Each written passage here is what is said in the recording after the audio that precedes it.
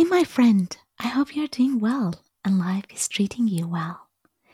As you know, I traveled for work this week.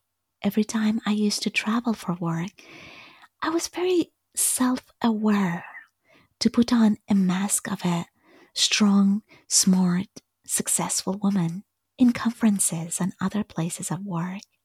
But my friend, this time was different.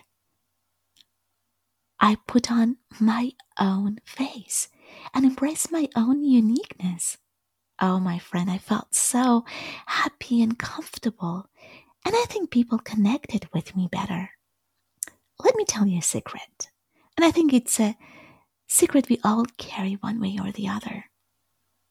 I used to, and still am to a lesser extent, I used to compare myself with others and was very self conscious about how better some people were than me in some aspects of life and work. And that made me a little anxious, leading to me desiring to sink and disappear from some places I attended, unless I put the mask on. But recently, my friend, I have realized that I am unique, like you are unique. And every one of us carry our own unique life story, values, and light. Because I am unique, I am now realizing that I will have my own unique achievements that is different than yours or others. That has made me be more confident about me and has created a motivation to even want to explore and manifest that uniqueness more.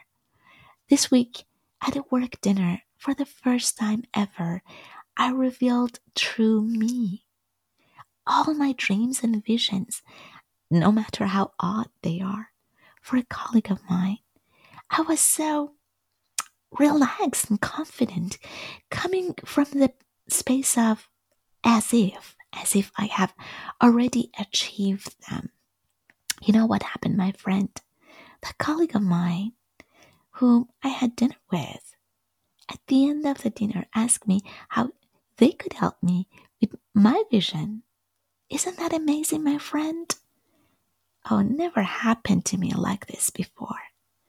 I think coming from a place of authenticity and uniqueness resonates with people, and more doors will open to us. I think this is now a sign for me and a lesson to keep moving on, celebrating my uniqueness. I wanted to share it with you too, hoping it will help you reveal your own uniqueness more. Okay, I have to go now. Talk to you later.